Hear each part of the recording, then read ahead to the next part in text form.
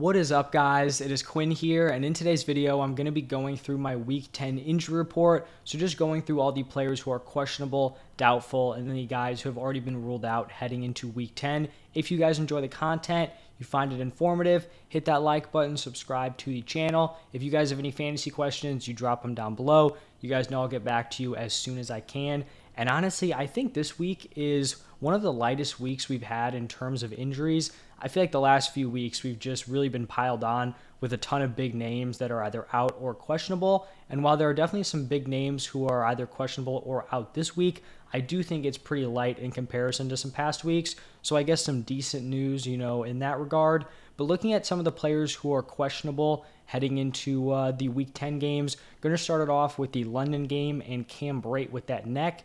And Cam Brate on his own isn't fantasy relevant, but some of you guys may be out there trying to stream Cade Otton. And so if Cam Brate does play, I think Otton is pretty unstartable. He could still get, the number one reps, but if it's a tight end by committee in an offense that's struggling, I wouldn't be super interested in playing Otton. If Brate is out, then I think Otton is in that high-end tight end 2 range, like a fringe play.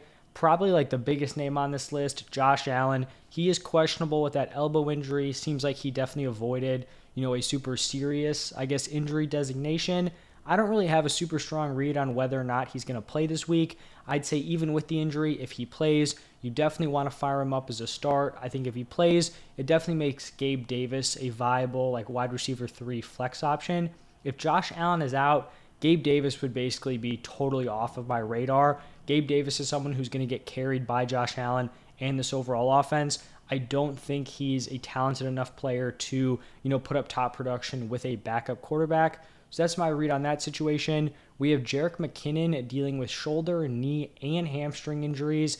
I guess this is only semi-relevant because it could create a less gross committee if he is out between Pacheco and CEH. Probably make CEH a decent play if he can get that receiving work.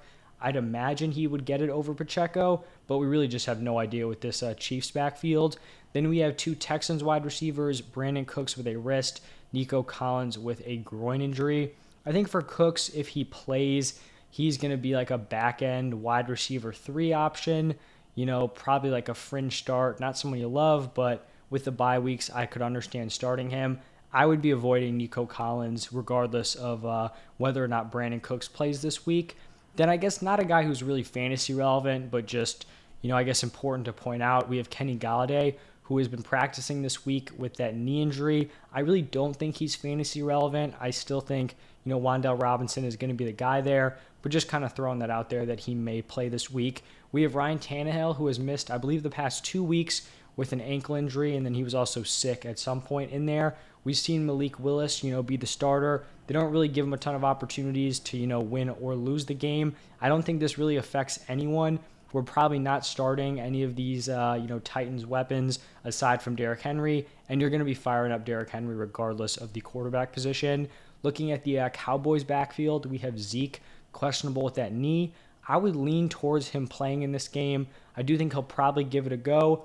I imagine he's not going to have his normal workload, so we probably see Pollard get a little bit of a bump. If they're normally playing together, maybe they're both back-end RB2s. This week, we could see Pollard more of a mid-tier running back 2 option. And then we have Kyler Murray, who appears to be a game-time decision with a hamstring injury.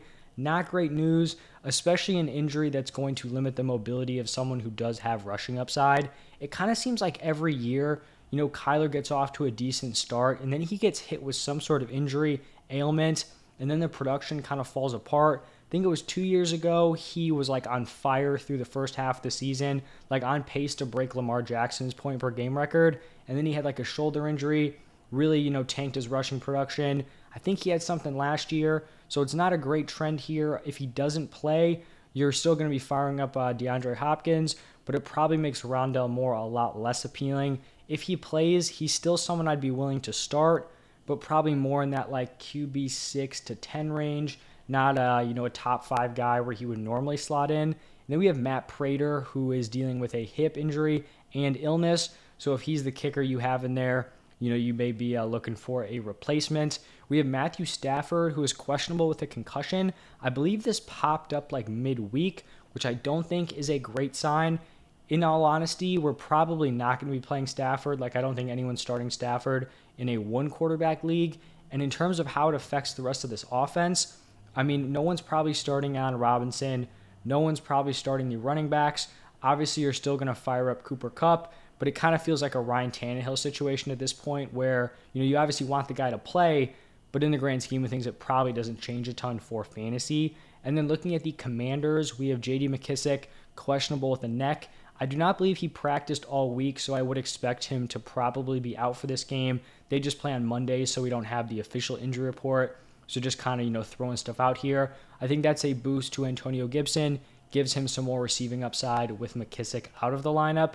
And then we have Jahan Dotson, who logged a full practice on Friday with that hamstring injury. Good news for Dotson. Not someone I'd be interested in starting, but I just think it'll be good to see him, back out on the field. He definitely had a strong start to the season, so you just want to see these young, talented players, out there and at least getting some reps in, getting some experience. Now, shifting over to some of the players who have already been ruled out this week, we have Russell Gage out with a hamstring.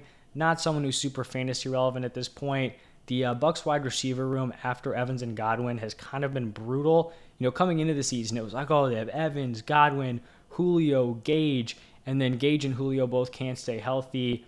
When they are healthy, they're not giving you a ton. So just, throwing his name in there. Josh Reynolds out with a back injury. Probably, no one was starting Reynolds. I will say, that wide receiver 2 spot for the Lions is just totally up for grabs. So if Jameson Williams is able to get back and healthy, before the season's done, I think he could be a very interesting option and is someone you could just toss on your IR if he is on waivers. We've got Mecole Hardman, who was on a very impressive stretch over the last 4 weeks. I'd kind of started to buy into him a little bit. I think I listed him as a fringe start. He was in the top 36 wide receivers, and now he's out with an abdomen injury.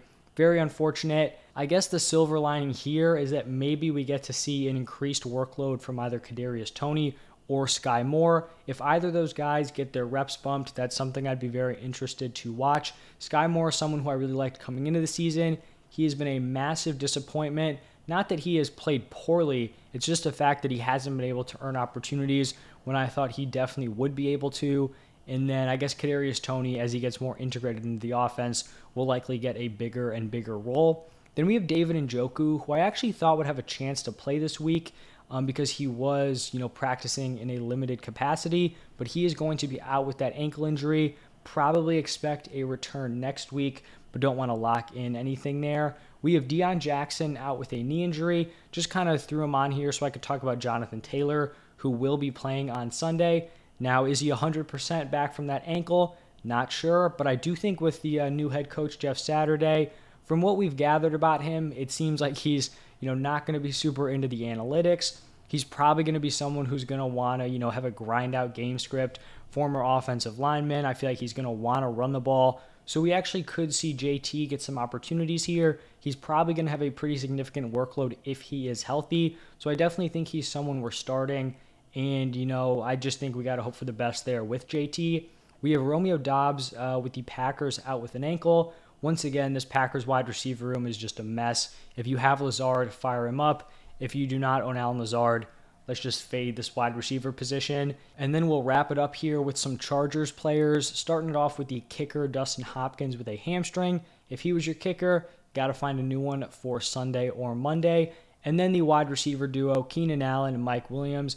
These guys will both be missing again. Keenan Allen with the hamstring that has plagued this man since week 1, and then Mike Williams with the ankle. There was a report that he's still like 2 to 4 weeks out. So we'll see when he gets back. Just a rough situation here for the Chargers, for Justin Herbert, for these wide receivers. Guys you thought would be locked in, studs. Justin Herbert, who should be a top-tier QB1. This could happen to any of these quarterbacks. I guess barring like a Lamar Jackson, who has still, put up top production without weapons. But, if you're going to take away a quarterback's, too strong, their top 2 weapons, it's going to be tough for them to produce, especially if they don't have elite rushing upside, which is something that Justin Herbert does not have. So that's what we're looking at for the injuries for this week. If you guys have any start sits, you have to change your lineup up a little bit, just drop those questions down below. I will get back to you. As always, thank you guys for stopping by, and I'll see you in the next one.